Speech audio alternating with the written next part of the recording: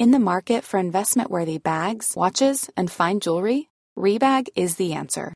Rebag is a luxury resale platform where each piece is carefully inspected by experts to ensure quality and authenticity. Use Rebag to buy and sell finds from the world's top brands, including Louis Vuitton, Chanel, and Cartier. Head to Rebag.com to get 5% off your first purchase with code REBAGNEW. Shop today at Rebag.com. That's REBAG.com. And use promo code REBAGNEW for 5% off your first purchase. Hiring for your small business? If you're not looking for professionals on LinkedIn, you're looking in the wrong place. That's like looking for your car keys in a fish tank.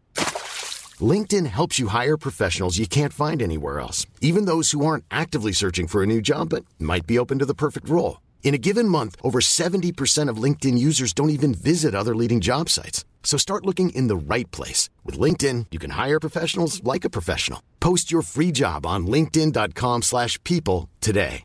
Burrow's furniture is built for the way you live.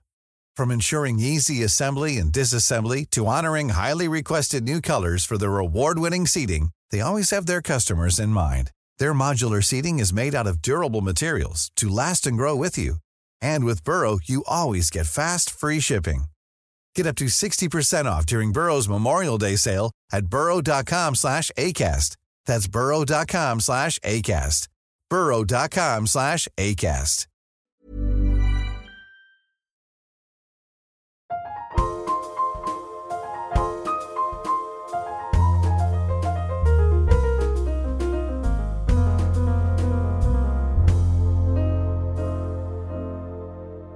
Hello, and welcome to the Starting Line podcast with me, Richard Lee.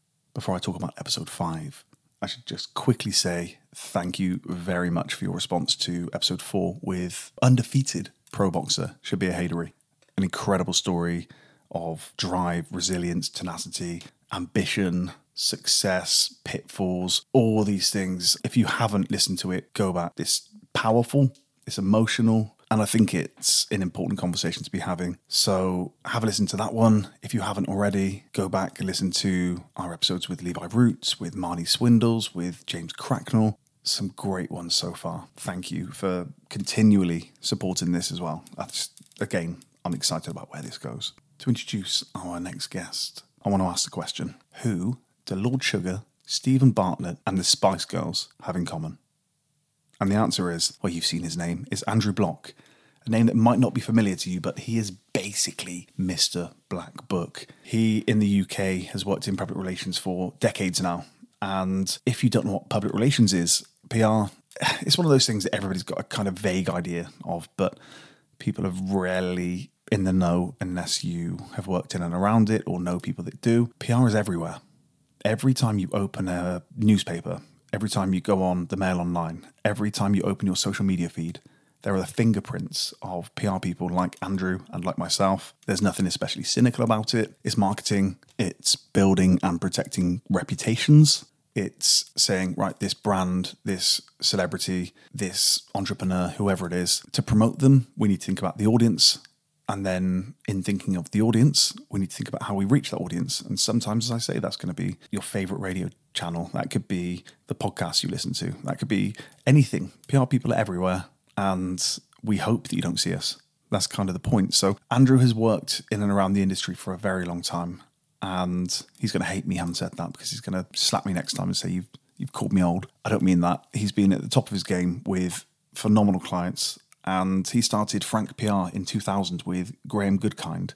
And I know this because I worked with them, working on some incredibly successful brands and entrepreneurs and also startups and bringing them up to that point of success. He's got an awful lot to say about culture, celebrity culture, the arts, the Apprentice. Andrew had played a significant role in actually bringing the Apprentice to our screens. So you'll hear about that in the podcast. And this is a slightly different sort of episode to what's come before, in that it is a chat with somebody, and we get into the weeds on the business side of things. For those of you interested in building and selling companies, this is especially interesting as an episode because Andrew gets into how he built and sold his company and made his millions. Just in terms of what I want this podcast to be, I want this to be conversations with successful entrepreneurs, actors, athletes, entertainers, philanthropists, you name it, people with a good story to tell.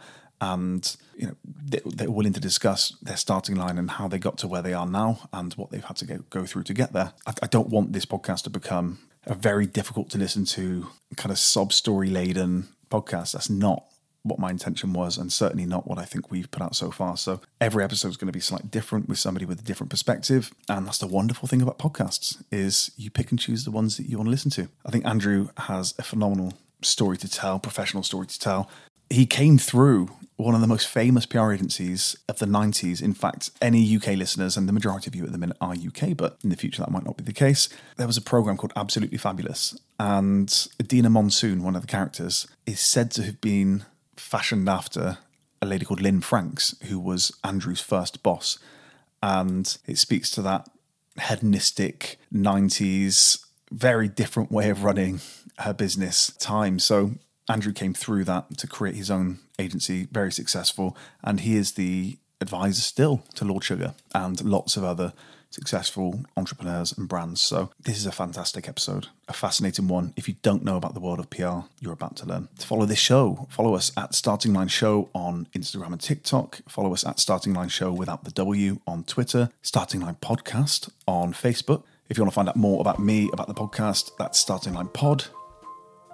And I think that's it. So, without further ado, I bring to you my conversation with Andrew Bloch. Andrew. Hello. Hello. What are you doing these days? Where do you want me to start? Oh, gosh. You left Frank when? I left Frank May 2020, so just actually about 3 years ago, just over 3 years ago now. And since then, what's been keeping you busy?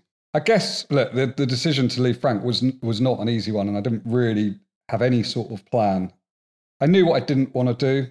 I didn't necessarily know what I wanted to do. So that's 20 years, right? You founded Frank in 20 2000? years. Frank was September 2000. So it was, 20 years. I guess to a degree I was a bit institutionalized. But, I loved the agency world. It's what I am. But I knew I didn't want to run another agency. I knew I didn't want staff, essentially. So I guess I started out and thought, what am I good at? What do I like? What don't I like? Which is quite a hard thing to do. And it's tough after you've been doing the same thing for 20 years and building, that's what you're known for. To then... Yeah. And there's, everyone has imposter syndrome and you kind of think, don't know. And then obviously my timing was impeccable because this thing called COVID sort of just came from nowhere about a month after I'd made the decision. But there was no looking back. I'd made my mind up. It was a decision that took a couple of years to come to. So it wasn't an overnight sort of get out of bed and, pack it in. And I still wanted to be involved in Frank, which I still am.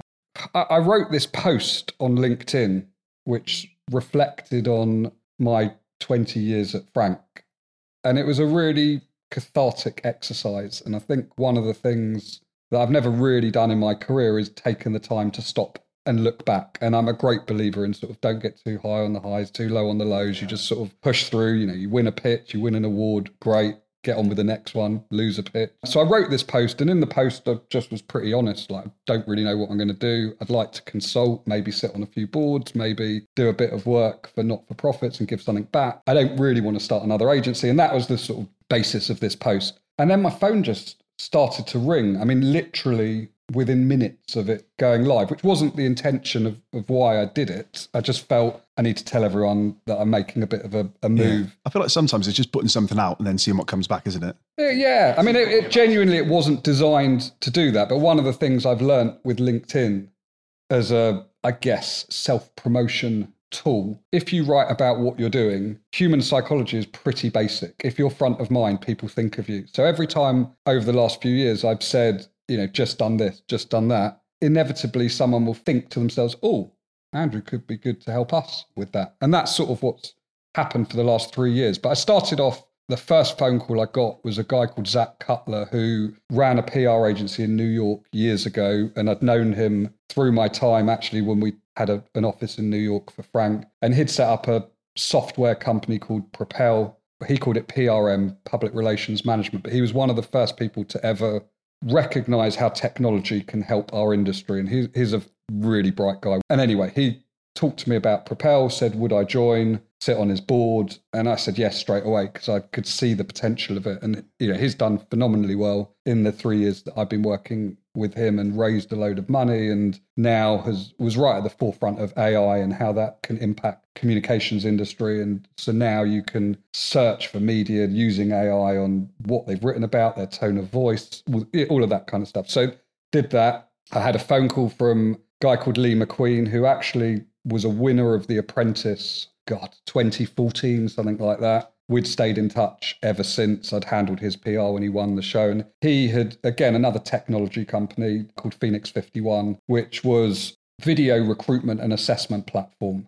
Timing impeccable. I was just about to say, perfect timing. And I've been working with him for a few years, and that company has rocketed as well. And I really enjoy that. And then I was doing a bit of consultancy for brands that almost like I think they call it like a fractional CMO is the term, where you sort of go in, advise them, help them out. And then, I was getting phone calls on a pretty much daily basis for people sort of asking me, could I recommend a PR company? Could I recommend a social media agency? I don't know a lot, but I know a lot about agencies. Yeah. And I'd sort of built up this encyclopedic knowledge that you kind of do when you work in agency world of who was good at what and what people would be good at. So I started to sort of place brands with agencies. And then I met the CEO of AAR, Victoria Fott, and we clicked instantly. And she was like, would you come in and lead our PR practice? And I was like, yeah, sure. This sounds perfect. So I was working with big brands, massive budgets, helping them to find the right agencies. And for me, it was almost second nature that I could figure out not just skill set, but culture, chemistry, style of working, all the things that make a good agency relationship. So I've been working with AAR for the last few years, and that role has expanded. So now I'm not just looking after PR, but social content, influencer, and I really, really enjoy that. And then I had another sort of chance meeting with a guy called Ben Daltis, who runs an M&A firm called PCB Partners. And M&A being? Mergers and acquisitions. So Ben was a really interesting guy, had a headhunting business in the technology space, very, very successful, sold his company to Manpower, made a lot of money, was pretty much retired by the age of 35 or something like that, but bored. And we met for a coffee, and he was like, how do you keep your motivation? Blah, blah, blah, blah. He recognized that in the mergers and acquisitions world, the principles of headhunting were very similar. So you can either, lots of firms go to market and they try and get the best possible bid. But for an acquirer, quite frustrating because you don't really want to bid for companies. And also you don't necessarily want the ones that want to sell. You want the people that aren't ready to sell, that are maybe a year or so away, that aren't in a process. So what he started to do was go to all these people that he'd built connections with over the years, who were now the CEOs of Google, of Sage, of Meta. His black book was impeccable. And he'd say, look, tell me what you're looking for in terms of acquisitions. I'll go out and find them for you. And these would be the best companies. He was just doing it in and around tech. Yes. So he said to me, I'm seeing this blend between marketing and technology and MarTech emerging. I don't know this space. You know it. Will you come in and be a partner and lead our marketing services division? I was like, mate, like flattering, but I don't know the first thing about M&A. And he's like, well, you sold your company. And I said, yeah, but that was a long time ago. And it was one deal. And I'm by no means an expert. And what he said to me, which I've learned to be true, was, you've been there, you've seen it, you've worn the T-shirt. Actually, the skill of this job is empathy and relating to founders and a knowledge of the marketplace. He said, I can find people in pinstripe suits that are very good on Excel spreadsheets and can do all the numbers, but I can't find the people that know how to build the connections and essentially put two people together. So I said, look, I'm happy to give it a go. I can't claim that I'm super confident about it. And I took to it like a duck to water. Be honest, I absolutely love it. Because it's people again, isn't it? It's people. As you say, it's the empathy, it's the people. And the market. So yeah, and that's the key to it. I think you've got to stay within your lane. And what I've learned, and I have taken on a few positions where I haven't really known what I'm doing because it's been outside of my area of expertise, and I've made investments in areas that I didn't really understand, and that's been a mistake. So what I've learned to do now is just stick to what I know. now on the M&A side, I'm buying companies for, the biggest marketing services groups in the world, the biggest management consultancies in the world, and also helping to sell companies to them. And I've just loved it. I think I've always, again, I've reflect now a lot more than I ever have done previously. And what I love doing is a deal. And it doesn't really matter if that deal is making £1 or £1 million. I get that buzz. And helping someone who's founded a business exit and get a financial reward, but also a career progression, a step up in what they're doing, it's just the most rewarding thing. And it's painful. It's the highs and lows of the M&A world are more brutal and intense than any pitch process you'll ever go through. I mean, it's just magnified. And I've had to manage my own expectations. When I started and I'd get initial interest from someone, I'd kind of, think, yep, deal done. And then you realize there's so many hurdles to go through to get that signature on a piece of paper. And it takes a long time. But I've done 3 or 4 deals in the last couple of years, and it's been amazing. It's changed the lives of the people that have helped exit, and that's great. And so for me, money is it's always going to be important, but it's not my motivator, because I think money sort of follows doing a good job. And if you concentrate on doing a good job, then the money comes. And that's what I've seen with these deals. You just throw yourself in. You don't worry about the financial side of it to you personally. You do the best job you can possibly do. And at the end, if you've done a good job, the money will follow. And it's the same for a founder of a company, that they can get seduced by the millions of pounds, but if the fit isn't right, it's never going to work. And you have to have that integrity to guide them properly. And I've definitely had that with clients where, it seems like a great monthly amount or, great annual amount. And you think, absolutely, why not? Have you had that? I'm going to guess you've had that. Absolutely, yeah. And you end up regretting it. I think I should have listened. Yeah, you listen to your gut, but it's hard, and experience makes you better at it, but it doesn't make you perfect.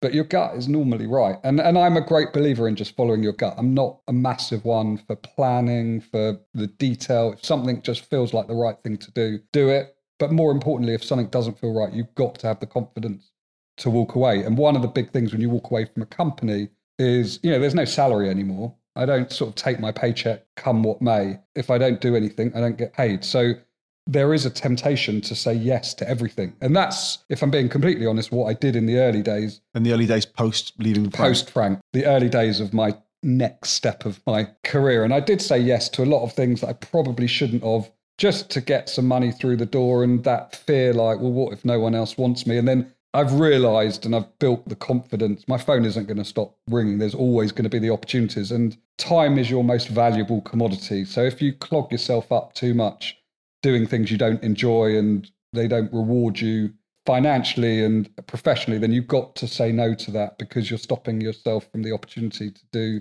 something that's going to be much more rewarding on every level. So it's still work in progress. I'm by no means the master of it, but I can see my progress almost month by month in that space, potentially out of necessity. Like I just can't take on a lot more. So I want to make sure it sounds like you've taken on a lot.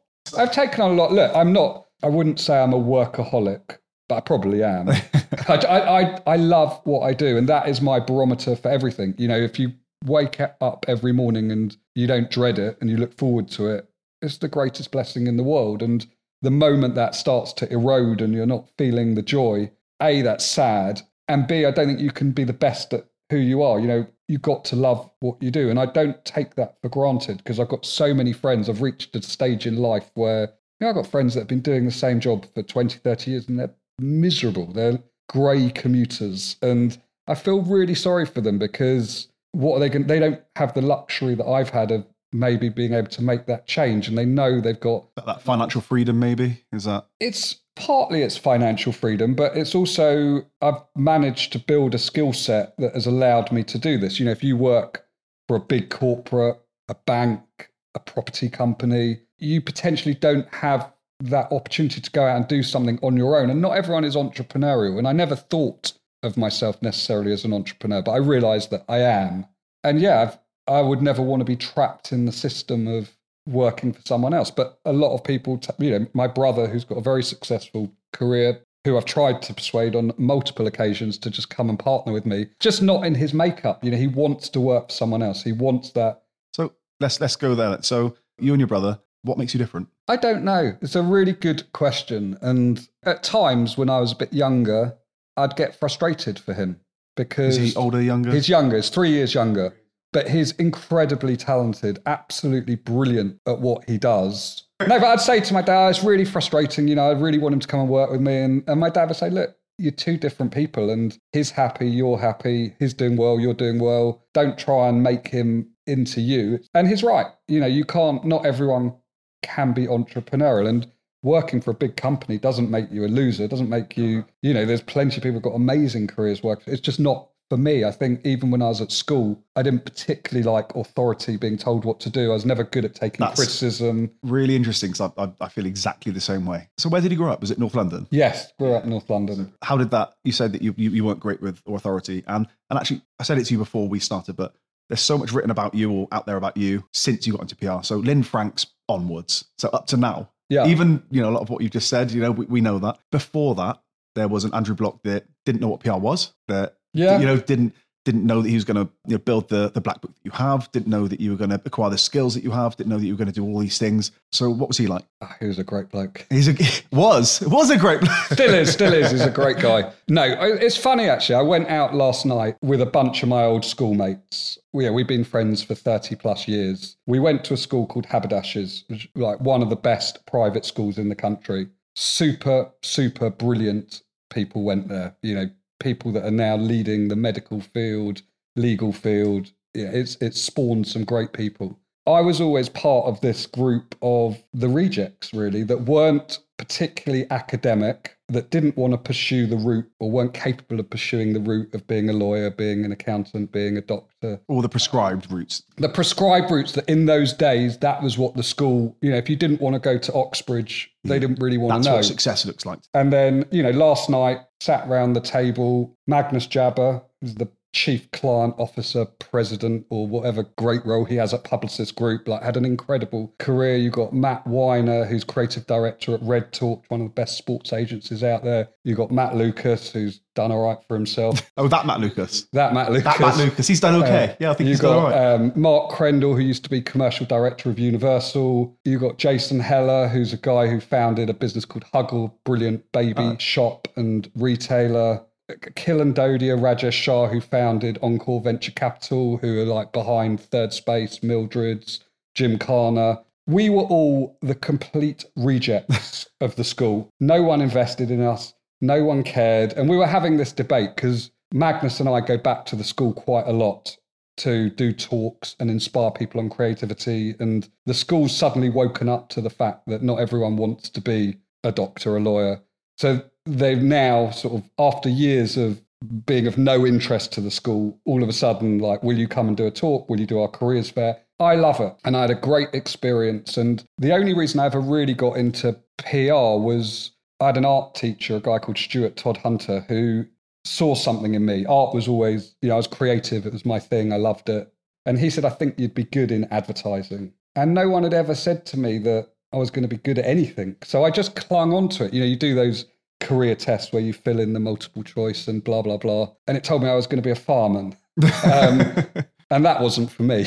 So I just clung on to this idea of, I could be good at advertising because it was the only thing anyone had ever told me that I'd be good at. And then I went to Manchester and I did a degree in management sciences, which sort of touched on everything from psychology, business psychology, accounting, advertising, PR. And I enjoyed it. Just to give you that broad base, I guess. Yeah, because I didn't really know what I wanted to do. And I enjoyed the business side of it as well as the marketing side of it. You know, I was determined to go after this career, and getting into advertising pretty brutal. I mean, it's, you know, and I was when was this? What year would this have been? 1994, 95. And I was, you know, trying to get these jobs and going through the application process. And it was arduous. I mean, multiple interviews, much tougher than it is nowadays. And whilst I was going through that, I was just getting bored. I just wanted to work. And someone said to me, my mum claims it was her, I'm not convinced it was, that why don't you try PR? It's similar to advertising. And I didn't really even know what PR was. And I wrote to 100 or so PR companies, and one of them wrote back to me saying, would you like to do work experience? And that was Lynn Franks. And, you know, this is where luck comes into it sometimes. You know, I look back and I think wow, that was the perfect company for me. Tell us about Lynn Franks. Lynn Franks was a crazy place. And, if you go back to the mid-90s, it was the place to work. It was a fashion and entertainment agency, predominantly fashion. Lynn Franks was the inspiration for Absolutely Fabulous. And it wasn't that dissimilar. And I walked in this sort of dork in a suit on the first day, and everyone... I bet day 2 you did not turn up in a suit. Yeah, never wore the suit since. But they plonked me in this division, which was the brand division, which was the money-making bit of the agency. And Lynn Franks created London Fashion Week. She created the British Fashion Awards. We were doing the PR for the BAFTAs, for all of these top designers, all these celebrities, and it was a mental place. And then they had clients like BT, like Lloyds Bank, like Coca-Cola, like Absolute Vodka. Wanted a piece of that. Wanted a piece of it. And that's where I met Graham Goodkind, who was the MD. But you're an exec. I was work experience. And Graham's the MD at this time. Yes. I think he was a director, and then he got made MD within about 6 months or so of me starting. And yeah, we just clicked. And then Lynn Franks got bought by Ketchum.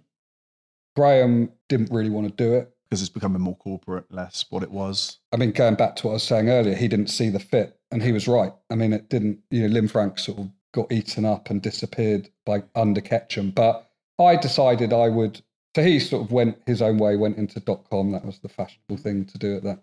Did all right out of that? Did all right out of that. And I decided I would stay. And I got a bit lucky. I was seen as a bit of a cheerleader for Lynn Franks. They wanted to look after me because they knew that me being happy would probably impact the happiness of my peer group, which I think was true. So I got promoted quickly, and I was heading up their sport and entertainment division. And yeah, loved every second of it, really. But I kind of always knew in my gut. My dad's been a big inspiration to me. And he'd always said to me, you never get rich working for someone else. And I'd say to him, I've just got a grand pay rise, or they've just promoted me to things like, great.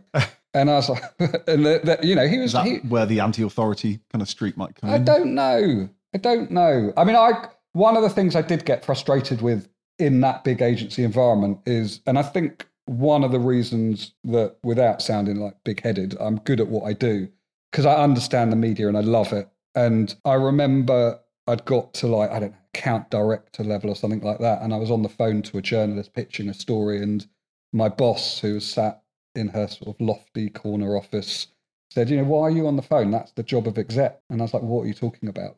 This is what we get paid to do, is get the results. And sure, I'm not going to be phoning, the Edgware Times with a story about knitting, but if I can place something in the front pages of the Sun or get a feature in the Sunday Times, that's where the value is. And I don't want to ever lose that, because actually that goes through everything you do. When you're advising a client, when you're putting together a creative proposal, you have to understand the media. I know you've been asked this question a million times, but I guess people that are going to be listening to this won't necessarily even know what PR is.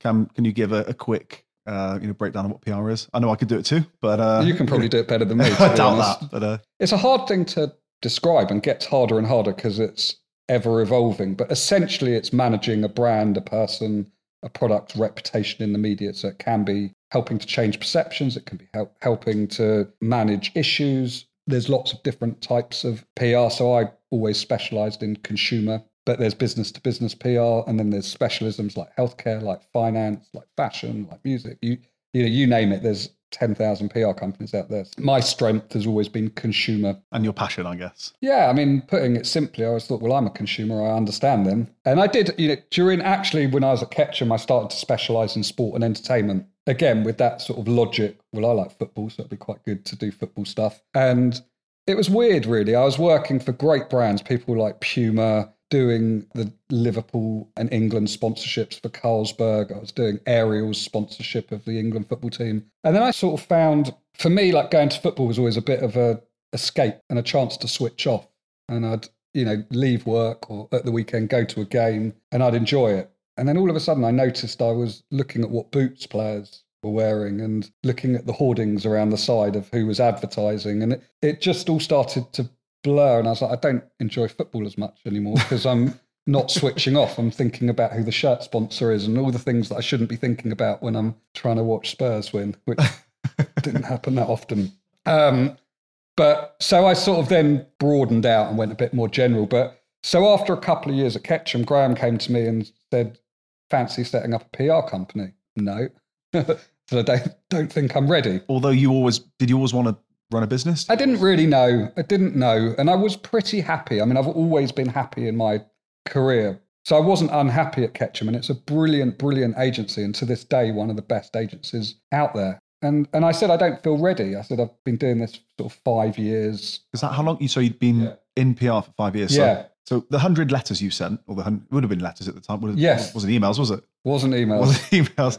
Did you get any rejection? Or was it just... Yeah, 99% rejections, or just no responses. Just no responses. So yeah, I mean, I didn't actually... I think even in the advertising space, I never got to the stage where I got rejected. I was getting to like first round, second round, third round. It was taking so long. And then I went with the thing I loved about PR, although I thought I wanted to go into advertising without really knowing that much about the industry, I loved the immediacy of PR. And I think I've always been a bit of a adrenaline junkie. And that thrill of coming up with an idea, pitching it to media, seeing it in the papers the next day. There's nothing like it, is there? I loved it. It was my drug. And, you know, in those days, there was no internet. So the papers would come out the next day, but I'd be at King's Cross at 11 at night when the first editions sort of rolled in because I couldn't sleep. I was so excited to see it. And now that immediacy has become even greater. And, you know, it's unbelievable. You have an idea, you can put it on Twitter in 5 minutes and it can be global in 10 minutes. You know, that buzz is incredible. And with technology, the speed and the ease of reaching people has got easier and easier and easier. Actually, what's got harder is being able to cut through and get people to pay attention and take notice of what you're doing. And that's where being a great creative and thinking a bit disruptively, that's how you get the great results, because you can reach them, but you can't necessarily get them to notice it. You had your art teacher that told you you'd be good in advertising. We don't really at that age tend to know what PR is. Advertising is marketing. That's what we see it as. That's what we think it is. So you knew that you were creative, or you were told that you were creative in that sense. Have you got any kind of creative inspirations? Anybody that makes you think, you know, that helps me think differently? I don't know. I mean, I'm not a great reader of books and I'm not an academic, but I think I've always soaked up popular culture, and I know far too much about fashion, beauty, music for a straight male bloke that's about to be 50, you know, and I think that's where my inspirations come from anywhere. And I think one of the things I've always tried to do is just think a bit disruptively. And I'm a great believer that, you know, don't stick to a specialism and just because something's always been done that way, do it the same way. Think about how you could shake it up and change it. So, you know, I'd take inspiration from cars, from artists, but I'm not, I wouldn't actually call myself a classic creative. Well, they do say it's like the broader the base of your inputs, the more creative you can be. You know, the more you take in. I feel like we're losing that as people get more and more entrenched, as algorithms say, this is the content you want, this is the exact content you want. We draw from a smaller pool, more shallow pool of potential creative kind of inspiration. 100%. And I think, you know, now diversity and inclusion, rightly so, is a big focus for agencies and companies. But I always recognised you can't sit in a little London bubble and think, what happens in my world is the rest of the country. I always, you know, as does Graham, and I know, you know, he's read The Sun every day since he was 15 years old, as have I, because that's your barometer of the nation. And, you know, we very early on started to recruit people that weren't from London, that, you know, yes, by implication, they had ethnic diversity, religious diversity, sexual diversity, but that wasn't really my motivation for doing it. My motivation was I want people that have lived different lives, seen different things, will have different inspirations. And creativity can come from absolutely anywhere. I mean, I think one of the biggest dangers in organizations is when they have a creative director that doesn't infuse creativity throughout the organization. They keep it within their department and their division. I've always been a believer, you know, sometimes the best ideas come from the most unexpected places. And often I will chat to my kids, chat to the receptionist, chat to the cleaner, chat to the gardener, you know, just get their views on different things, and that they don't necessarily know that they're being creative, but they're the key to a great creative is being able to be inspired and find triggers by what other people say to you. And that's, I've always tried to do that in my career. That's a really important thing there, and it is, I guess, that curiosity. I think the most creative people that I know, the most interesting people I know, endlessly curious. And almost just being able to admit to yourself that you don't know something about an area. Yeah. And I just want to delve into that. I want to learn a little bit more, even if it's not surface level, but just entry level. I just need to learn a bit about that, so then it might come up in another way. And sometimes, knowing too much is a great barrier. That's why children come up with these most amazing ideas, because they don't have the capacity to think things through and talk themselves out of an idea. I know a little bit about a lot, some of it fairly useless stuff, but it's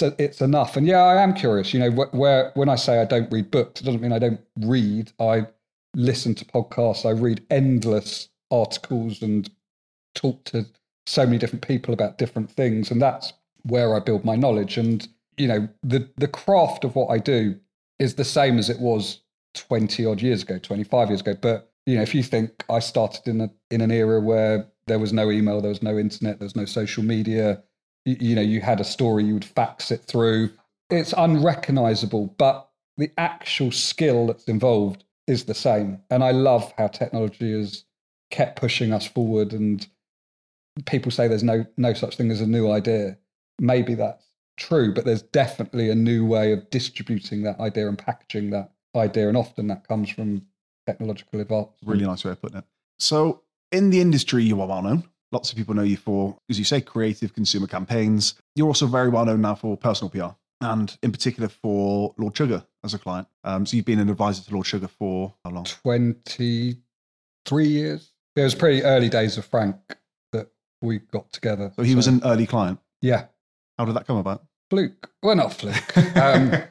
In the early days of Frank, we had investment from a marketing agency called Branded, and Amstrad were a client of theirs. And we had the opportunity to pitch for the Amstrad business. And we lost the pitch, actually, but we knew it was such a big opportunity for us. I'd never wanted to work on anything more. I'd grown up with Amstrad products, and, it was just a great brand. And we were early days, a few months in. That's agency and life-changing. Yes. So we begged. I mean, there's no real other way of eloquently describing it. And I think we'd gone into this pitch and we tried to be so big and clever because we really wanted it. And the marketing director of Amstrad, a guy called Alan Hopkins, he sort of said, look, we like you, but really what we want is just someone who can, get this product on this page. We don't need any of this fancy stuff. And I don't know, I guess I've never been one to take no for an answer. And I just phoned him up and I said, look, honestly, we probably went a bit over the top because we want this so badly. And, don't go and employ some basic PR company that can only do that product placement. We can do that, but we can do a lot more. I think he felt sorry for us, really. And he saw the hunger and he saw it was genuine. Like, it wasn't bullshit. I really, really wanted it. And so we got the business. And then, I'd see Alan, as he was at the time, at product launches. And in some ways, I sort of tried to stay away from him. He'd had a reputation for not liking agency people and had made some quite bold statements in the media. And I just kind of figured to myself, there's no real advantage of getting to know him. Like, let's just stay out his way. We've probably got more chance of retaining the business. But personal PR is built on trust and relationships. You can't just, I think that's why the relationships are so long generally when you're doing a decent job. But I got to know him and it just started to evolve, and he got made a Sir. We were doing a lot of work with Gordon Brown and we were touring the country, speaking to schools. And his big thing was he wanted to inspire young people to be entrepreneurial and teach them business skills.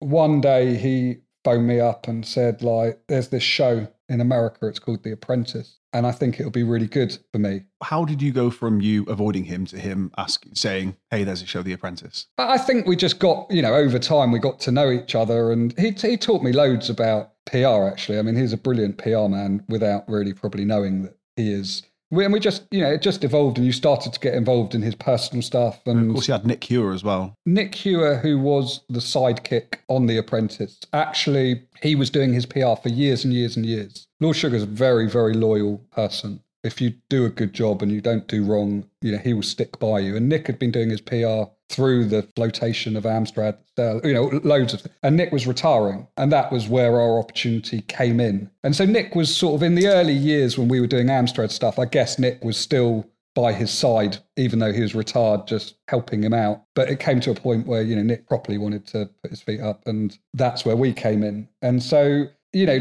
he got the gig on The Apprentice, and his reason for doing it was to inspire as many young people as possible. And that, the show, I've been working on it, we're filming the 18th series at the moment, which is unreal. And people sometimes criticize it and they say the candidates are idiots and blah, blah, blah. But I see the emails from young people, the difference it's made to people's lives. It's unbelievable. And that elevated his profile. I mean, he was already well known and a bit of a darling of the UK business world, but I don't think the man on the street knew who he was. And this happened because he'd seen The Apprentice in the States. Yeah. Brumted at the time, I guess, by Trump. Yep. What was the process from him saying, I think we should have something like this here? He'd heard, or I can't remember, we'd heard that they were going to bring it out to the UK, and they met several people and he got chosen. See. Yeah, I mean, look, he is that show. It's been a massive part of his life. One of the things he'd always said was in America, the show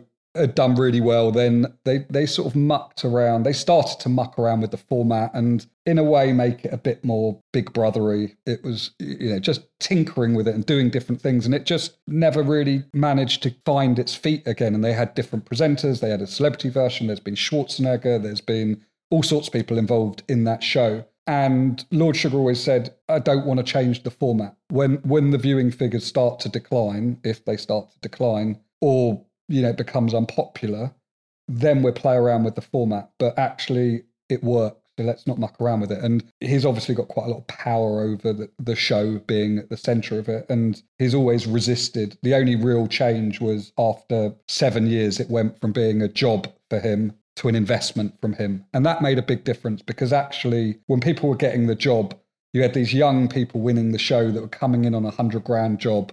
And it was annoying everyone else in the company who was on half the salary and they'd sort of had their nose out of joint a bit. And B, it was hard to keep them motivated because these people were naturally entrepreneurial and wanted more than $100,000 job. And so they changed the format so it became a £250,000 investment from him. And that's really, it's been a brilliant part of my career because I've got to manage each of those people and help transition them from being, essentially TV personalities into credible business people. And I've never got bored of it because every single person is different. Every business is different. And they've had varying degrees of successes, but some of them have gone on to huge, huge success, built brilliant companies and, more importantly, inspired thousands and thousands of people that they can do it themselves. And that's great. So you work with every Apprentice winner from Yes. a PR advisory perspective, a management perspective. You say that you've given much the same speech to each of them about what to do post-show and how to act and, and the opportunities to take and not take. What's a version of that speech? I guess the confidential version or the principles of that speech are, these people have been on a 12-week show. They're in the public profile. They're getting invited to the opening of an envelope. And it's all very exciting. But ultimately, if Lord Sugar's got it right, which inevitably he does, he's chosen the people that want to build businesses, not to be famous. And it's trying to shift their mindset to not being distracted by the premiere of this, the launch of that, and to actually focus on their business and become famous via their success as business people. And they could be a business personality at the same time, because I think that's part of any great business is having someone with a profile and they have a huge advantage in that they've just had 12 weeks exposure on primetime TV, 10 million people watching them every week, rooting for them. It's like the best head start for a startup you could ever get. But they see the other contestants who are going on the game shows and the reality programs and probably making better money than them initially. And it's trying to advise them on taking a long-term view. And it's like anyone that goes on a TV show, whether it's The Apprentice or Love Island or Big Brother, any agent or PR person in the world can get you $5,000 to turn up at Faces nightclub or $2,000 to hold a can of something in the air and wave it to the Daily Star. Not difficult to do that. The great agents, the great PRs will build a career for longevity. And that's about deciding to do the right thing and not everything. I guess it's hard when, as you say, you see all these people doing all these things and you think, why isn't that me?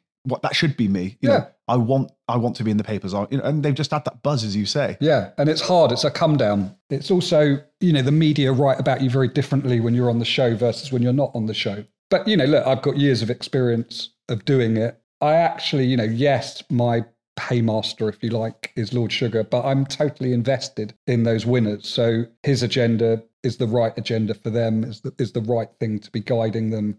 And I have to build their trust as well.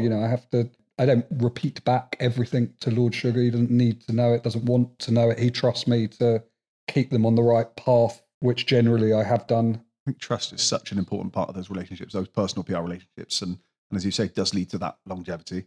You said that having a personal brand is all about values. And I completely agree. So whether you're an entertainer or a business person, your personal brand are your values. What do you think your values are? Actually, believe it or not, I'm a bit of an introvert.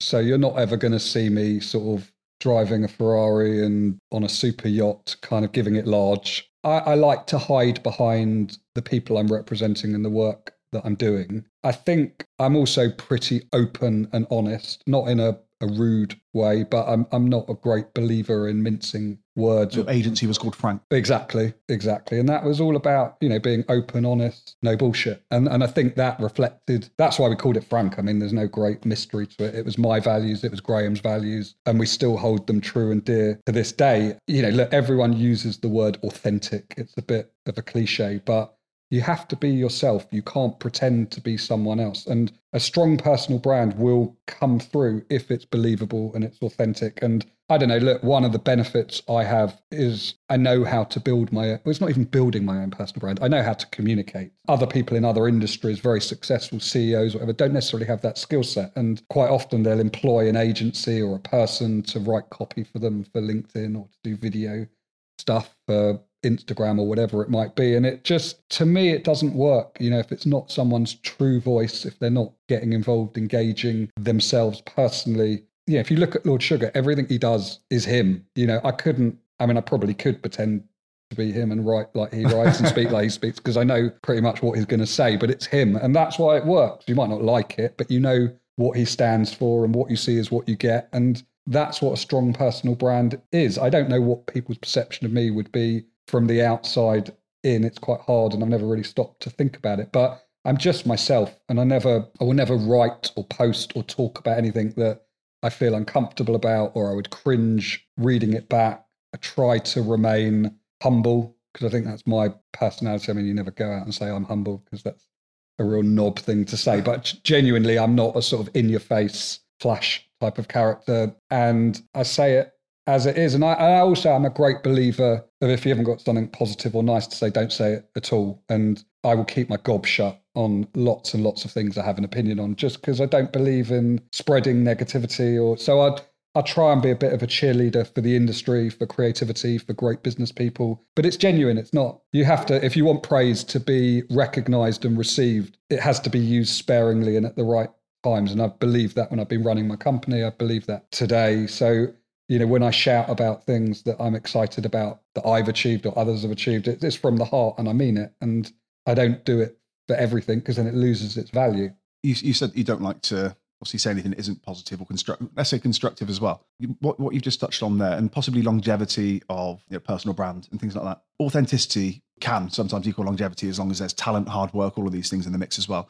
I think it is possibly important, though, that if somebody's listening to this, and comparison is a thief of joy. That's a saying we hear. We're bombarded on social media with that person's richer, funnier, better looking, in better shape, all of these things. That person's personality. I'm a big MMA fan. You get fighters that come up and they feel like they have to be the next Conor McGregor. They have to be the next controversial person. So they almost put a hat on that's not theirs. At the risk of it sounding negative, it's important to possibly speak to people that might be listening to this that are thinking, I want to put that hat on because I think that'll get me more followers, or that might, that might help me from an immediate success perspective. Whereas what you're just saying there is, it's about being truly yourself, if you can be, and not worrying about all those people, but the draw to attempt to emulate. Yeah. You have to do it in your own way and your own style that you're comfortable with. And, one of the things with Frank, we recognized, or just knew inherently from a very early stage of the company, there's thousands of PR companies out here. We need to be known for something. We have to make people look at our brand and know what they're going to get. And so I hid behind Frank for 20 years, although I was a voice. You couldn't really separate me from Frank. Largely, I was speaking about the work of the agency and the work that we were doing rather than myself. But we stood for something. And that's really, really important, I think. And you can't emulate other people's style. I remember speaking to Stephen Bartlett actually a couple of years ago, and he built Social Chain into a phenomenal company really off the back of his personal PR. Stephen said to me, he realized very early on, rather than have a new business department, he would get a film crew to follow him around 24 hours a day, 7 days a week. And he did that, I think he said to me 2 years, non-stop, 7 days a week, 24 hours a day, film crew with him. And look, he's incredibly charismatic and bright, and it works for him. I could never do that. But that was his version of... It's really growing up out loud as well, isn't it? Yeah. So different people do it in different ways. And I think the younger generation... A lot can happen in the next 3 years. Like a chatbot may be your new best friend. But what won't change? Needing health insurance. United Healthcare Tri-Term Medical Plans are available for these changing times. Underwritten by Golden Rule Insurance Company, they offer budget-friendly, flexible coverage for people who are in between jobs or missed open enrollment. The plans last nearly 3 years in some states, with access to a nationwide network of doctors and hospitals. So for whatever tomorrow brings, United Healthcare Tri-Term Medical Plans may be for you. Learn more at uh1.com. Burrow's furniture is built for the way you live. From ensuring easy assembly and disassembly to honoring highly requested new colors for their award-winning seating, they always have their customers in mind. Their modular seating is made out of durable materials to last and grow with you. And with Burrow, you always get fast, free shipping. Get up to 60% off during Burrow's Memorial Day sale at burrow.com/ACAST. That's burrow.com/ACAST. burrow.com/ACAST. Without the sounding like too much of an old fart.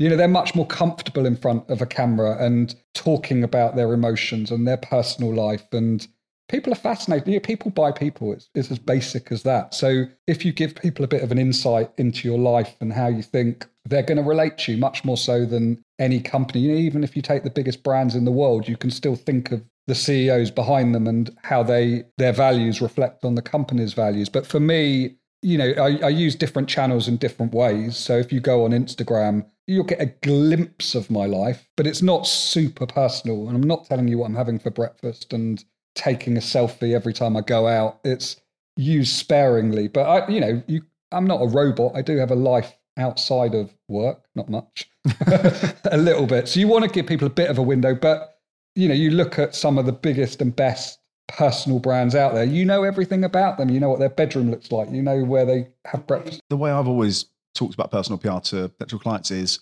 if I'm a journalist and I've got two businesses and I see this business over here, charismatic founder, he's got a lot to say, he's willing to talk about these issues, and this business over here, absolute wallflower, I'm going to choose the one that's got something to say. And as you said, you think of your virgins, you think of Microsoft, you think of Bill Gates, Apple, you think of Steve Jobs, all of these people. And that's not an accident. I've always described PR as, I want you to think something, but I want you to think you thought it. Yes. And you have also said that you like making people famous and successful, but you like doing it behind closed doors almost. Yeah. So it's taken the idea of making that person famous and successful, but without almost the footprints being visible. You just got to find a way that you're comfortable doing it, and you can't replicate someone else. You got to put your own spin and your own twist on what feels right for you. And the reason why I would say, I'm quite a good self-publicist is because I just do it in a I'm not doing it to self-promote. It's just natural for me to talk about the work I'm doing, to celebrate the work of others. I mean, and then it brings other work, right? That's the... Yeah, that's but I'm not really doing it with any sort of mission or business objective. It's just part of who I am, and I've grown up doing that. And I'm sure you could look at the way I do it and say, well, have you thought about doing that? Have you thought about doing that? And chances are I probably have thought about it, but don't really want to do it because it just doesn't feel natural to me. And I'm pretty shit at, editing, making things look nice. I'm incompetent in that. But it doesn't matter because I'm just doing it in my own way, and getting something done and getting something out there is more important than doing it perfectly. And I would never hire anyone to edit videos or do professional photography, or, you just have to put up with my rubbish. Selfies, bad lighting, poor grammar. That's me. Why do you think you do like making other people famous, successful? I think it probably goes back to the buzz of seeing results for people. And I believe everything you do has to have a business objective. I'm not a great believer in fame for fame's sake, PR for PR's sake. It has to lead back to something. So whether it's a personal brand or a company, or I guess I get my buzz out of seeing them be successful, seeing them evolve, and that has an impact on me because the better they're doing, the more work I'm getting. But I just enjoy it. I mean, I enjoy giving back to the industry. It's just part of who I am. I think we're a pretty sociable. I don't know. It's a good question, and I don't really know if I know the answer. But I just enjoy it. I enjoy being successful myself, and I enjoy helping other people on their road to success at the same time. You said you enjoy being successful yourself. What is success? What does success look like to you? Success for me, it's as simple as being happy and enjoying what I'm doing and enjoying life. You know, I won't go into my personal life. I won't go into any great depth. But I couldn't tell you where I'm going to be professionally or personally in a year, in 5 years, in 10 years, and I don't care. I've embraced uncertainty in all aspects of my life. But my barometer of whether things are going well or not is, am I enjoying it? And am I feeling professionally motivated? Am I personally motivated? And the answer today is yes. And if the answer tomorrow is yes, that's good. But one day the answer will be no. And that's where you know, for me, what I've learned in life is if something's not right, you change it and do something about it. And I've got no time for people who are glass half empty and negative, and we're all in control of our own destiny. And I'm not saying a change has to be like a dramatic overnight thing, but you have to be self-conscious and aware of what makes you happy and take the steps to get you there. And that's a journey often. It's not a flick a switch, but you have to be in tune with what it is you enjoy and what motivates you and what your buzz is. And look, there's elements of it that there's business elements, there's financial elements, they all sort of come together. But if you're not happy, financial freedom, personal freedom, you know, all these things are irrelevant. It's the greatest wealth. It's simple. You know, the greatest wealth you can have is your health and your happiness. And that's my barometer. And it served me well. You know, you asked me to give you a 1 year forecast on my business. No chance. I mean, I can tell you what's going to happen in the next few weeks, and that's about it, really. And that's fine. I mean, that's okay. I mean, not everyone works like that. Some people need the process, the steps to follow. I'm very self-motivated. I'm very capable of just getting done what needs to be done myself without the need to follow a roadmap or a plan. But ironically, you know, I spend a lot of my time helping others put that in place because not everyone has that ability or the confidence or the vision to know where they want to be or how they're going to get there. So I enjoy helping people get on the right path. How do you find balance in doing all the many things you do and being a dad? Challenging is the truth. And I think one of the downsides of running an agency for me was it was relentless. And your son's 19, your my oldest is 19, yeah. And you started Frank 20 years ago. So you started an agency and had your first child. Well, not quite. Just my oldest son is actually my stepson, but I see. Treat him like my own son and think of him like my own son. But so he was 3.5 when I met him. So right. Frank was, you know, roughly still early. Still early, yeah. And yeah, I think when you're running an agency and you've got responsibility for a lot of people, inevitably you make compromises. And, you know, I probably came home too late too often, left too early too often, missed too many football matches. And look, it is what it is. So I'm not going to say I regret it. But as I've got older, you know, cliched, kids grow up quick. I mean, they really, really do. And I'm an adult now. And not so long ago, you know, we were running around the park and, you know, playing with Lego. And I kind of made myself the promise that when I stepped back from Frank, the flexibility that it gave me, I would use that to ensure that I didn't miss the football matches and I didn't miss the school concerts. I was at every parent's evening. And I haven't missed anything. And it's amazing. And it's one of the greatest benefits of my sort of shift is, yeah, I still work hard. But if I want to take Wednesday afternoon off to go and watch my son play cricket, I'll do it. And yeah, I'll be back at my desk at 9 p.m, you know, catching up on emails and getting ready for the next day. But that's flexibility I didn't necessarily have when I was running an agency because the people that work for you can't wait till 9 o'clock and a client needs a meeting and it's got to be on Wednesday afternoon when the cricket match is on. And I didn't necessarily have the confidence or the power to sort of say, no, my son. And, you know, people who work with me now, when I first started, I was almost a bit embarrassed. I was like, oh, I can't do Wednesday afternoon. And they're like, come on, we need to do Wednesday afternoon. I was like, sorry, I can't. Now I just say, sorry, I'm dad Wednesday afternoon. And I think people really respect it. I think they do. I think the last few years have brought a real change. Has, yeah. Post-COVID. Yeah. I know it's hard to put it to a single point, but When that kid walked into the room when his dad was giving an interview live on TV and his mum came in to drag him out, I think of that as a bit of a flashpoint, a bit of a change, as to how people think about, okay, the world's changed. There is working from home. Yeah. There are responsibilities. We are, there is this duality, you are professional, but there is that personal. I think people are a tiny bit more forgiving now. Yes. They are. The need, and because maybe they always hoped that we'd do the same back. Yeah, I think one of the positives that's come out of COVID is it's forced people to reflect on their lives. And is there such a thing as work-life balance? I'm not sure it's the right term. It's just how you blend everything together and make it work for you. But it's, actually one of the sad things, I think, is I've seen, especially in the last year, people, reverting back to the old ways. And I've always been very precious of my time. Even pre-COVID, I would be conscious that, if I was having a meeting, to have it in my office would save me 2 hours of traveling to someone else's office. And that was just the way I thought. You said earlier on, time's the most important thing. It's the one thing, it's corny, but you can't get it back.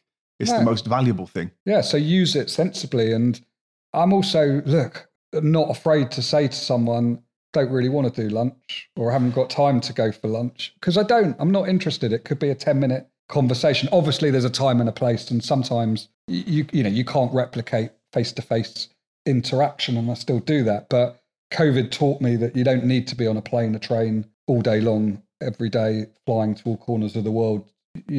That's what Zoom's for. Sometimes you do. But so, yeah, it slowed everyone down a bit. And I think it's made people more empathetic to people's lives. And it's been a massive benefit for me. The amount of time that it's given me to take the kids to school, pick them up, schlep up to university with a million suitcases in my boot. All the things I wouldn't have had time to do or would have, got someone else to do, I'm there for. And it's great. Whether the kids know it or notice a difference, appreciate it, I've got no idea, but I enjoy it. And I'm sure they will after the fact as well. I don't care if they do or they don't. I mean, from a selfish perspective, I enjoy it and I get a lot of pleasure from it. And, the truth of it is we can work from anywhere now and we can be flexible, and slightly different for me than for someone that's sort of at an early stage of a career. But I guess I've earned that in some ways. Decades of work gets you there. I mean, was your dad the sort of person to be working away quite a lot? Yeah. No, my dad was a proper grafter. He was a import-exporter of toys and garden furniture, and he spent a lot of time in the Far East, which I guess, even if he was doing the job today, he'd still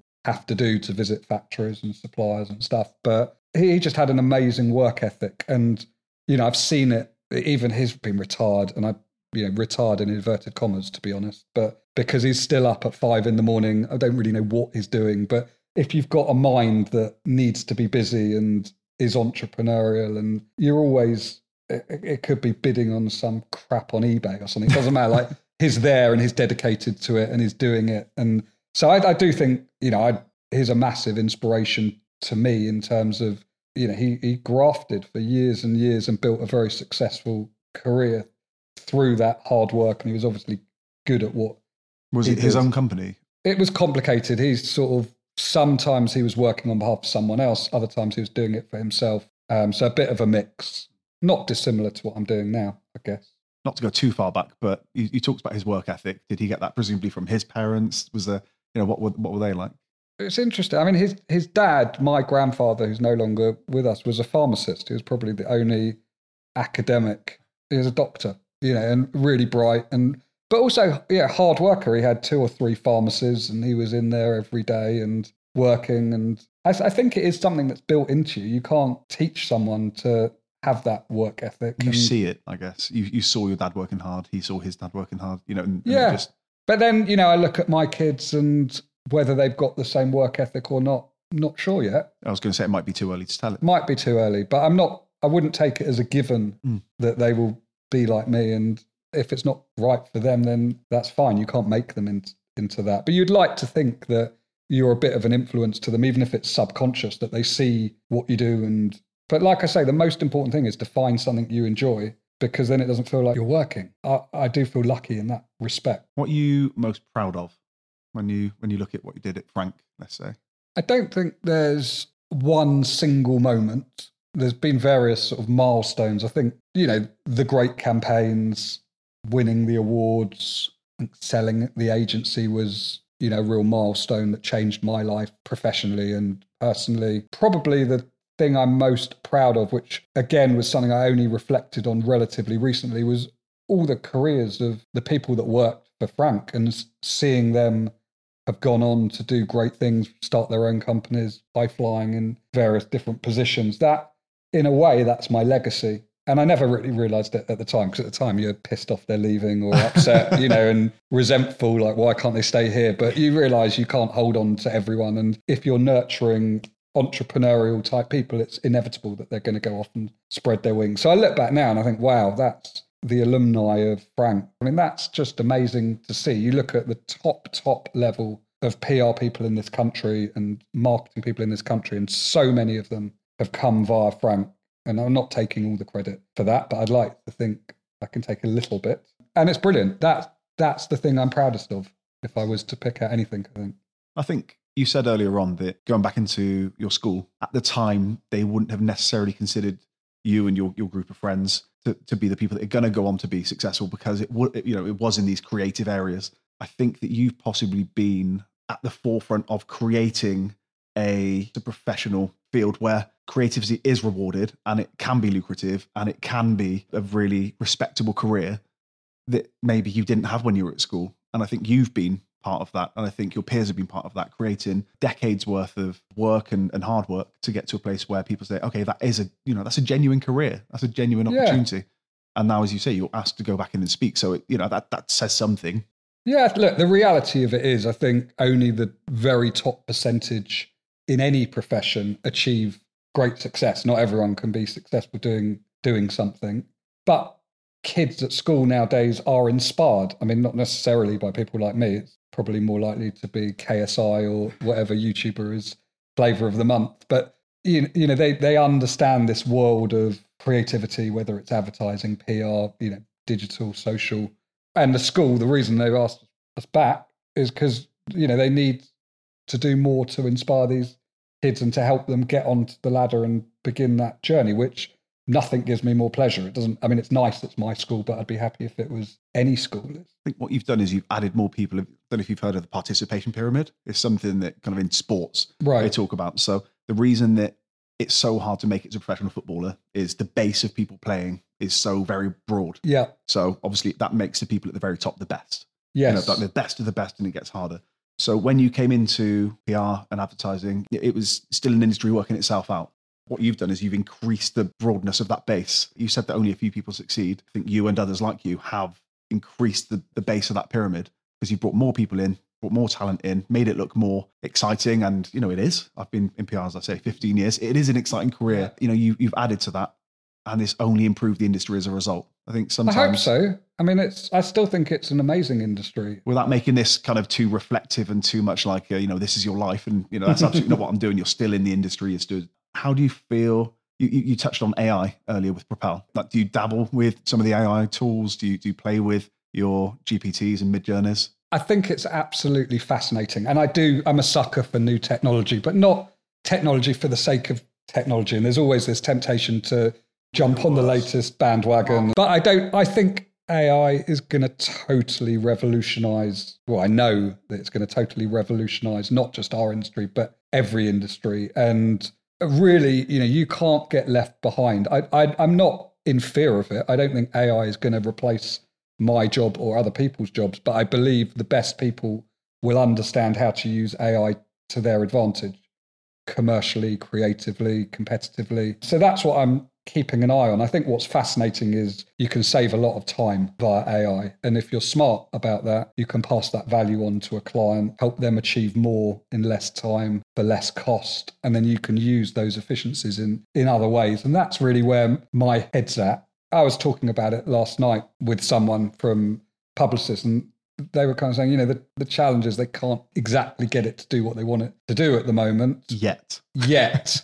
But they're learning, and that's from a sort of creative advertising perspective. But we're also talking about, there's a certain irony that kids at schools in the last few years there's been a lot of focus on teaching them to code. And I remember even with my oldest son, when he was, computer lessons are so boring, that kind of conversation. I was like, if you're going to focus on one thing, learn the basics at least, because you're going to need those skills much more so than you're going to need Latin or history or geography. But actually AI is going to kill coding. All this stuff that kids are learning at school is, I mean, maybe I'm wrong, but I think completely irrelevant, because that's where AI will automate all of these sort of manual type skill sets and processes. But it can't replace human interaction, connections, the ability to make things happen. That's interpersonal skills. And that's why I don't feel in any sort of threat to my career and to the industry in general. But the basics of churning out some copy, creating some images, the bits that don't need the personal touch, that's all going to be automated and is already well underway. So it's fascinating. It really, and I guess that speaks to the curiosity that I was talking about earlier on. It's I don't know how this thing works. I want to see what it does, how useful this can be to me or not. I was playing yesterday with, it's going to age this massively because in 6 months' time, it'll be completely different. By tomorrow, it'll probably be tomorrow, different. yeah. Runway, the text to video AI tool. And it's really impressive what it can already do. You know, it's just 4-second clips.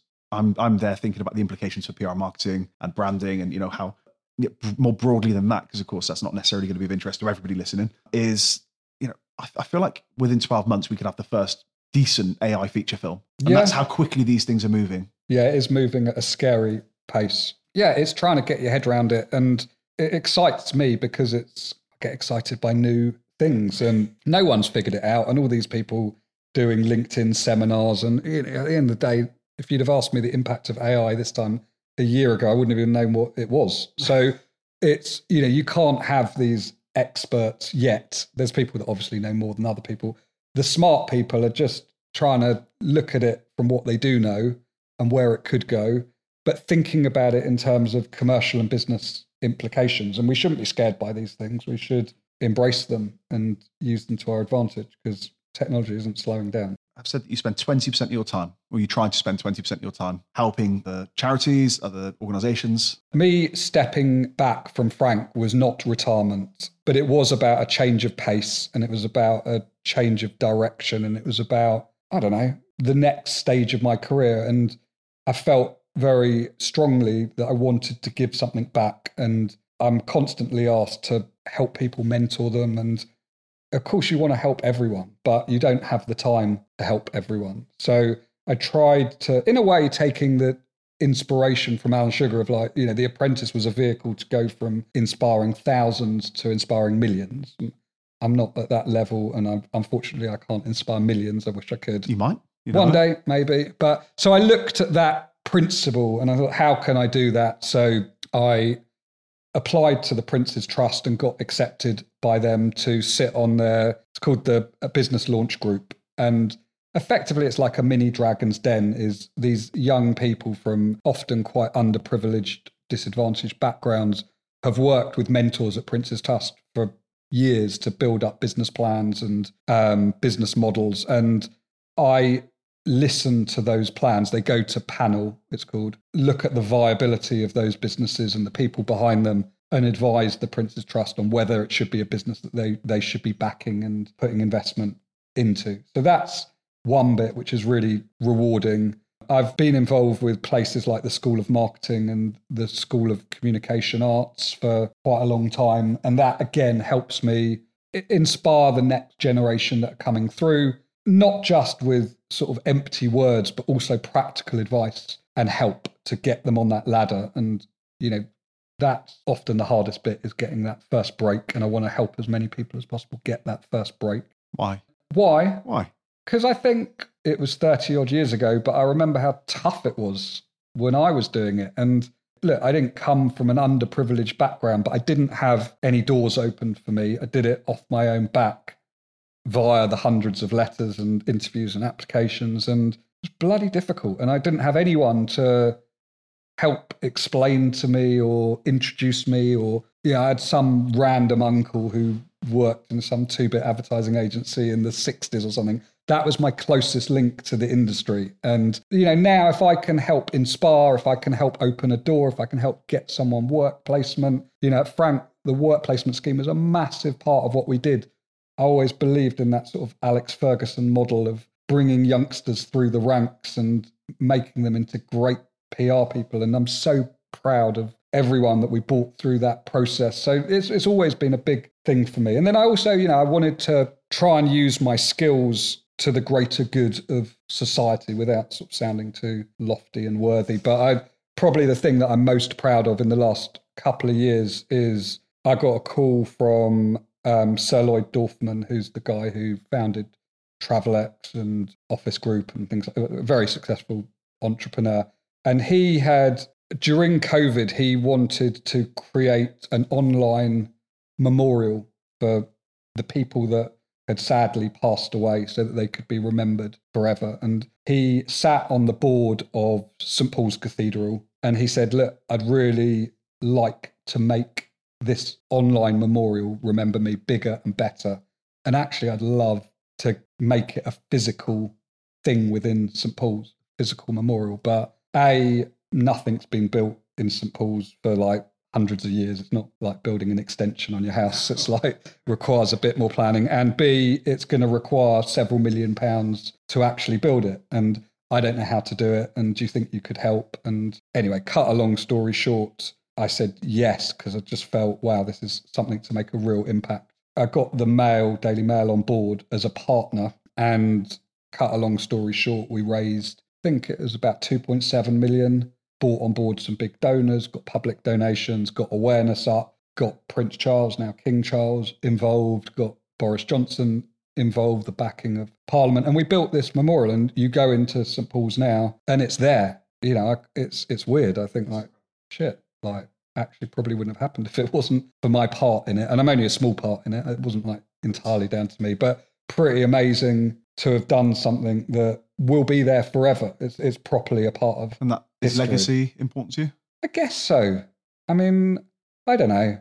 I don't know if I was to drop dead tomorrow, whether I would be remembered for anything, or you just want to feel like you're the best version of yourself that you can do. And I do feel as you get older, you have a certain responsibility to give back. And maybe responsibility is the wrong word. It's not. It's something that I want to do. I'm not doing it for any sort of external recognition or praise. I don't really care if, people know what I'm doing, not what I'm doing. It just, from a selfish point of view, maybe makes me feel good about myself. I enjoy doing it. And going back to what I was saying about enjoying what you do, it's not all about making money.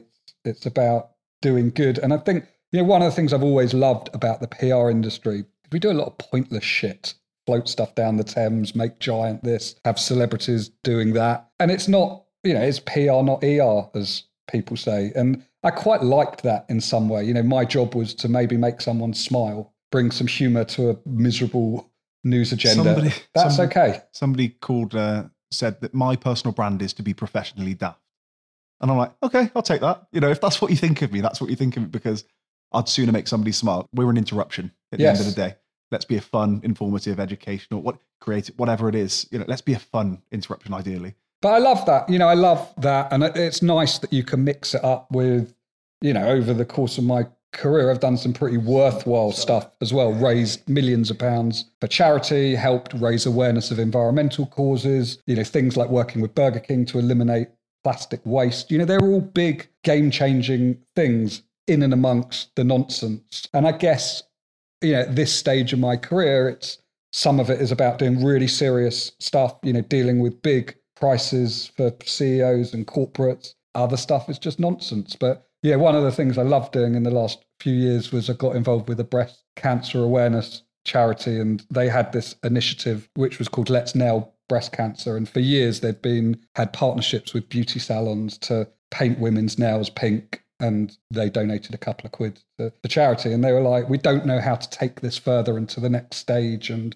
so I said, well, it's not particularly interesting. A woman wears pink nails. No one looks twice. Why don't you get men to paint their nails pink? That's going to be a bit more noticeable. And they're like, really? Never really thought about that. I said, okay, well, let's start it off. I'll get some celebrities to paint their nails pink. And, so there's some really good sports and Claude Littner and Callum Best. It's that disruptive thinking. You touched on it really early on. You've said, okay, you're doing this. Let's disrupt that ever so slightly. Let's take something less obvious. Let's go down a less obvious path. And the best. So then I spoke to Ronnie O'Sullivan, who's been a mate of mine for years. I said to Ronnie, like, would you ever paint your nails pink? And he was like, yeah, yeah, Layla, his fiance, is like, been saying for years I should do it. I said, would you ever wear it in a tournament? And he was like, yeah. So anyway, he painted his nails pink. And the beauty of it was, it was so noticeable because, TV cameras are on his hands the whole time. And it wasn't really but B, every single commentator, broadcaster, journalist had to explain, why has Ronnie got pink nails? So naturally, they were saying to him, why are your nails pink? And he was saying, I got approached by breast cancer charity called Future Dreams. They asked if I'd do this to raise awareness of breast cancer and the issues of it affecting women and men. And yeah, it got so much publicity, raised so much money. And that for me, I didn't get paid to do that. It was about helping someone do something, but using that sort of creativity. I wasn't a fundraiser that was rattling a tin like lots of other people or going to corporates and begging for money. I was using my skill set to bring awareness to something. And that's nice, but I'm not Mr. Purpose. I'm not Mr. Not-for-profit, but to mix stuff up. And that's why now I like doing bit of creative stuff, bit of corporate stuff, bit of everything really, because that variety, I have a relatively short attention span and like doing lots of things at once and having that sort of mix of everything that kind of fits together, but all uses my skill set is, I think, what's made it easy to do that. The reason I asked why, in terms of why you thought, want to get to giving back, it was to draw out, we're talking to people from, all different kinds of backgrounds. And you said, you're not from this, incredibly unprivileged or, lacking in privileged background, but it's what you can do with where you start from. And what you've done is you've taken your skill set, you've taken, your interests, your art teacher kind of given you some sense of, oh, okay, I am good at that. I could do that. You've taken that and look at the impact you've had because of, where you started from and the money you've helped to raise, the careers you've started, all of those things. I think that's, I guess, what I want to do with this is it doesn't have to be a bleeding heart. I started with nothing. And of course, those are some incredibly inspiring stories sometimes too.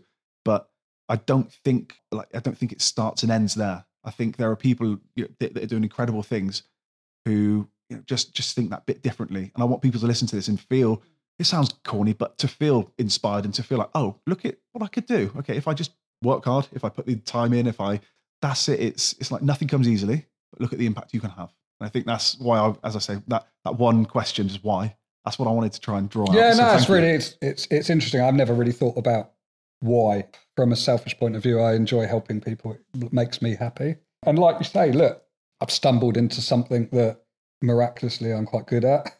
And if I can help other people have the same sort of enjoyment out of their career that I've had, amazing. And yeah, I do. I look back on my early days trying to get into the industry and it was difficult. And, obviously some people have it more difficult than me. I was, one of the things about coming from a comfortable background is you can afford to do a work placement and not get paid for a few weeks. Some people don't have that privilege. And it's great that companies now are recognizing that and helping them, either paying them for the work experience or helping them fund that work experience. I was lucky. I was living at home.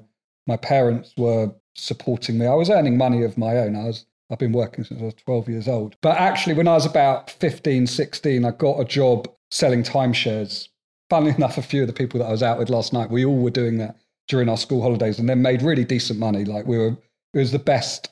We're all salespeople, whether we might not think we are, but sales is such an important skill. And because people, you get to, it's that empathy. Human psychology, being able to convince someone to do something. And, you try flogging a timeshare, it doesn't get much tougher than that. I can't imagine it. It's like the sort of ice to the Eskimos type sale. But I loved it. Loved sales. And then when I went to university, I was Jewish, had quite a lot of Jewish friends, and we'd all go to these sort of Jewish events. I don't know why, but Jewish people congregated together. And I also had a lot of mates who were Asian, and they sort of did the same, and they would go into their Asian events. And we were like, why don't let's bring the Jews and the Asians together. And we got double the market, and we started to create these student events. And it started off pretty small, like wine bars, 150 people, a few quid a ticket. By the time I left university, we'd done a deal with the Hacienda. We were selling out 2,500, 3,000 tickets a week. We had everyone from like Judge Jules, Boy George, Carl Cox, DJing. It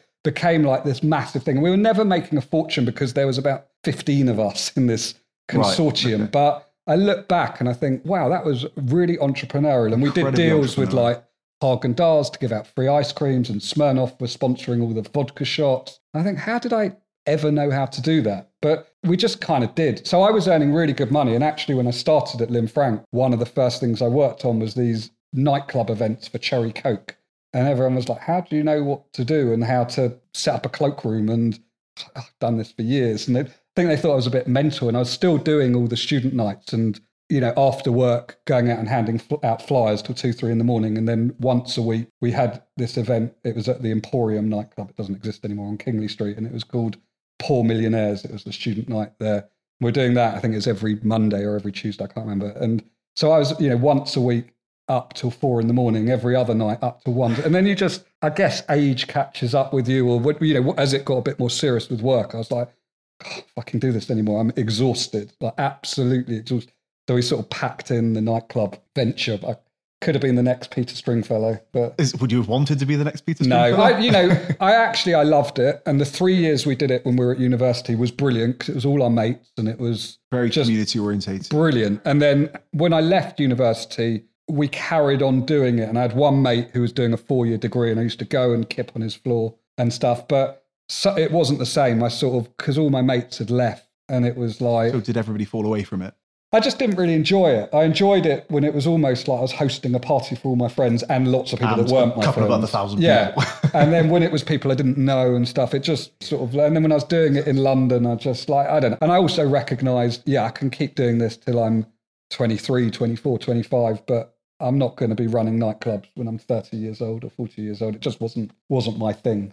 So, and the PR bit came along. But talking about being creative, talking about artistic ability, are you artistic? I love modern art and street art and street culture, and I've got an A-level in art. I wouldn't say that makes me Banksy, but I'm okay. I mean, when I was younger, I was an aspiring graffiti artist with my group of friends. And was this the same group of friends, or a younger? No, actually, my sort of wrong group of friends. So. There was a handful of us, and we used to go out and tag sides of buses. When would this have been? We were like 13, 14, and we were decent.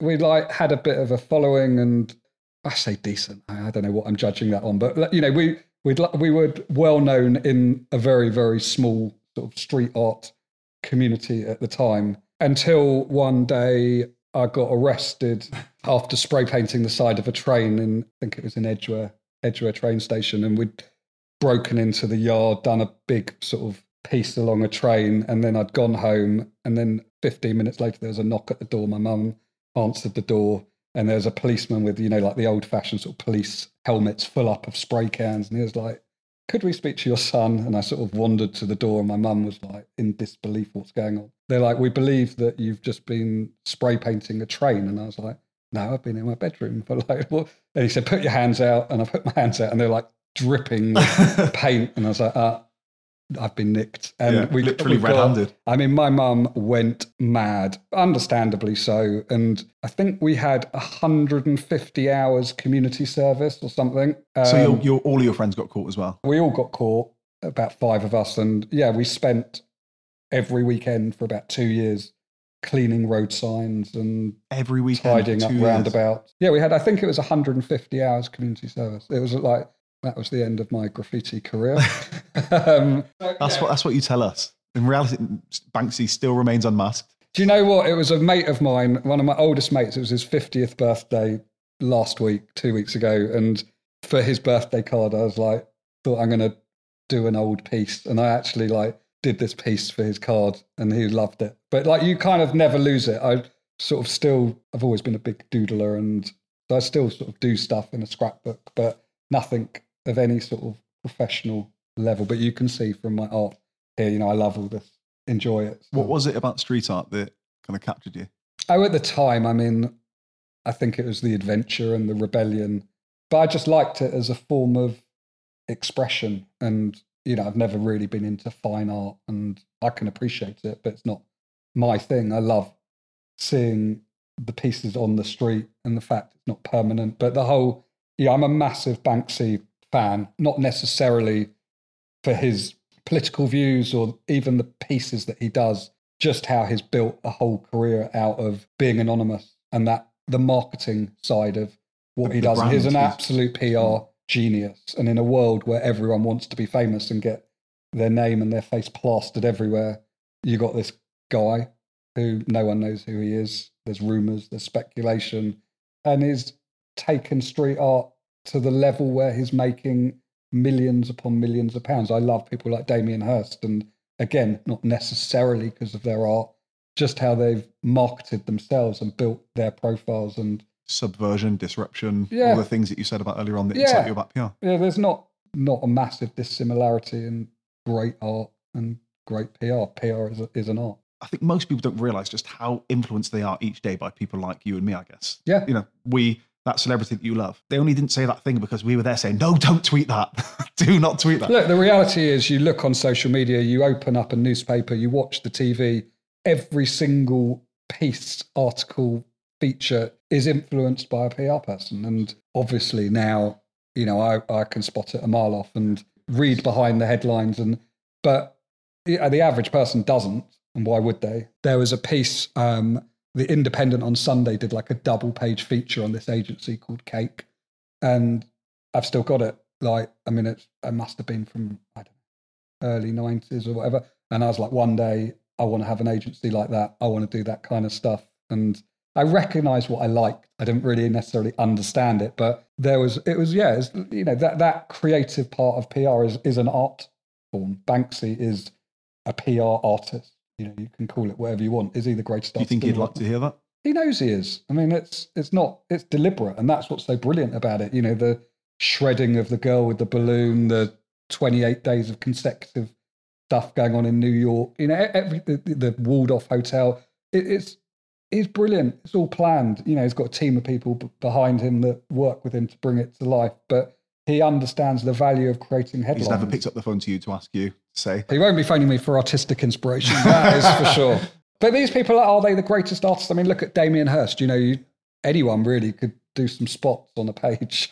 But the value of that and the perception of the perceived value of that, and it's all about brand. But that's the world we live in. Why'd you buy a Rolls Royce versus a Mini? You know, they both get you from A to B, but the Rolls Royce says something about you and is a reflection on your character. And obviously it's more expensive, but the way that it's been able to achieve a premium is by a brand, same as, you know, luxury watch brands, streetwear brands. Essentially, they're all just bits of clothing, bits of cars, you know, beauty products. But what differentiates them is the brand and the value that someone attaches to that brand. And I think that fascinates me. And I'm a sucker for it. You know, like it's as much as I understand it, you know, I buy into it. I think what's really good is there'll be people listening that might not have put these things together. So I really appreciate kind of putting it from A to B. It's like, okay, that's why you want to buy Rolls Royce. And I don't think people always, you know, nobody likes to feel like they're being sold to. Nobody likes to feel like they're easy to be sold to. But the fact is, you know, human psychology, as you touched on. So. Yeah, no, we are. And we make impulse purchases. And, you know, I bought 48 rolls of toilet paper off TikTok the other day. Just you know, we make those sort of purchases. But something like a Rolls Royce is obviously much more considered and something you think about over time. And if you look at brands like that, you know, they're not necessarily advertising in the obvious places. The PR is very subtle. Where will you see Rolls Royce? You'll see it at an air show or somewhere like that, because that's where people who can afford to buy that car are hanging out. It's much more subliminal, much more refined. And audience targeted and audience led. But yeah, that's why I really love street fashion as well, and looking at emerging brands and how they disrupt the industry because they can't afford to do what Nike are doing, what Adidas are doing. And then it's all become like this circle in a way that Nike will then collaborate with that person because it brings them a bit of street cred. And I don't know, that whole world. Well, Andrew, I think we've probably been going long enough now for you. No, thank you so much for this. You know, it's hugely appreciated. Really good to get to know more about you and not just the PR stuff too. Thank you for having us here. It's a pleasure. It's a beautiful place. And yeah, really appreciate it. Thanks for having me. No, enjoyed it. Thank you. And that was Andrew Bloch. Thank you to Andrew. Thank you to you for listening. Thank you to you for the 5-star reviews. I don't know if you know this, because I didn't before I started doing this, but the reviews are key to getting it up the charts, to getting out there, to getting the guests heard. So those 5-star reviews algorithmically help this podcast reach more people. So thank you for those of you doing that. Yeah, we're learning, we're building. I am enjoying the process of putting this together. Hopefully you, because we're still early, right? You know, we're still early doors. We're 5 episodes in to what the first series was probably going to do 12 episodes. This was all about learning, all about seeing how to do it, both technically, in terms of production, in terms of getting out there. So hopefully you're enjoying coming along with me on that. The second series, who knows? We might even bring video in. Don't know. But either way, you know, I'm enjoying this. I'm really, really looking forward every week to getting these episodes out there and you know, getting that feedback. So please keep getting in touch. You know, send me messages on social media. That's Starting Line Show on TikTok and Instagram, Starting Line Show without the W on Twitter, the Starting Line Podcast on Facebook. You can email hello@startinglinepod.com. Get in touch. You know, talk to me about the kind of content, kind of guests that you're keen to hear from.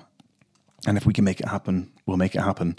It seems like people are receptive to this. Guests are receptive to this. I think that the idea of really talking to somebody different each episode, and we've had very different people so far, people with different starting lines. I don't just want this to be me trying to find the people with the worst backgrounds, the worst upbringings. This is not about that. It's about what those people have done with where they've started and what different perspective they can bring to it. I think, you know, for me, this is an interesting episode because it's speaking to somebody that works in my industry in PR, and PR is a very strange place for me to have ended up. I mean, I was a personal trainer first for a couple of years and then found my way into PR because of the recession, actually in 2008. And that's 15 years of doing this. And I just had my daughter. I was 18 when she was born, so 20 when the recession kind of kicked in, and my clients basically said, "You're quite expensive." And I mean, I wasn't super experienced at the time either, so I didn't feel like I could ride it out. So I needed to find something a bit more stable with a bit more structure. There was a job ad. That was how that happened. The job ad in the paper, would you believe it? And I was the first employee at this agency, and I didn't realise that PR, public relations, being what it is, it's. I think when I wrote my book, so Myths of PR, when I wrote that, it was in researching for that I found out that more people were privately educated that work in PR than were privately educated and work in Parliament, if that makes sense. I hope I've got that out right. What that means is it's an industry where lots of people get into it, and typically they've got very, very different upbringings to me. I mean, if you want to hear more about me in that way, I guess, there's the trailer. You know, I can speak to it. I mean, ask me questions and I'll answer them in terms of, you know, email me, ask me questions and I'll answer them on the, you know, next intro, outro. You know, effectively it wasn't a great upbringing at all. Quite the opposite. Quite a violent one. Quite an unhappy one in lots of ways. Yeah, it just ticks a lot of the adverse childhood experiences boxes. And most kids that come through that do not break the cycle. More to the point, they usually just end up repeating it. And I mean, I'm recording this actually having just watched. Any UFC fans out there, and as I say, we've got a UFC fighter on soon, in Christian Leroy Duncan from Gloucester. Any UFC fans, you might have just watched Sean Strickland win the middleweight belt from Israel Adesanya. It's funny, I was listening to him on Joe Rogan, and our backgrounds are not too dissimilar. I mean, we're very, very different people, but you know, I was listening to him and really felt his anger, really felt his upset. And I guess each of us in very different ways are trying to do something positive with that, about that. And for me, it's bringing these stories of people and where they started from and what they've done since then. And it's not all positive. You know, there are ups and there are downs. And I think that's what everybody needs to realize is, you know, we skirt around the idea of resilience these days. It feels terrible for you to tell somebody that they can choose to have a better day. You can. And people hate to hear that. People don't want to hear that you can be more positive, that you can wake up and try to make the next best decision or the next right decision. Man, what is a right decision? And, you know, I don't want to eulogize about this too much, but it is something in our power. And I just feel like we're losing that because we're so keen to put our arms around people and say, it's okay not to be okay. And sometimes I think, yeah, but it's also okay to be okay. And you have that within your power. You know, the second that we realize that we have control, that's when things get better. As I say, oh God, the musings of an idiot, right? Anyway, thank you. Yeah, thank you very, very much. It's a pleasure doing this, and I'm really, really, really enjoying bringing it to you. So thank you. Have a good one.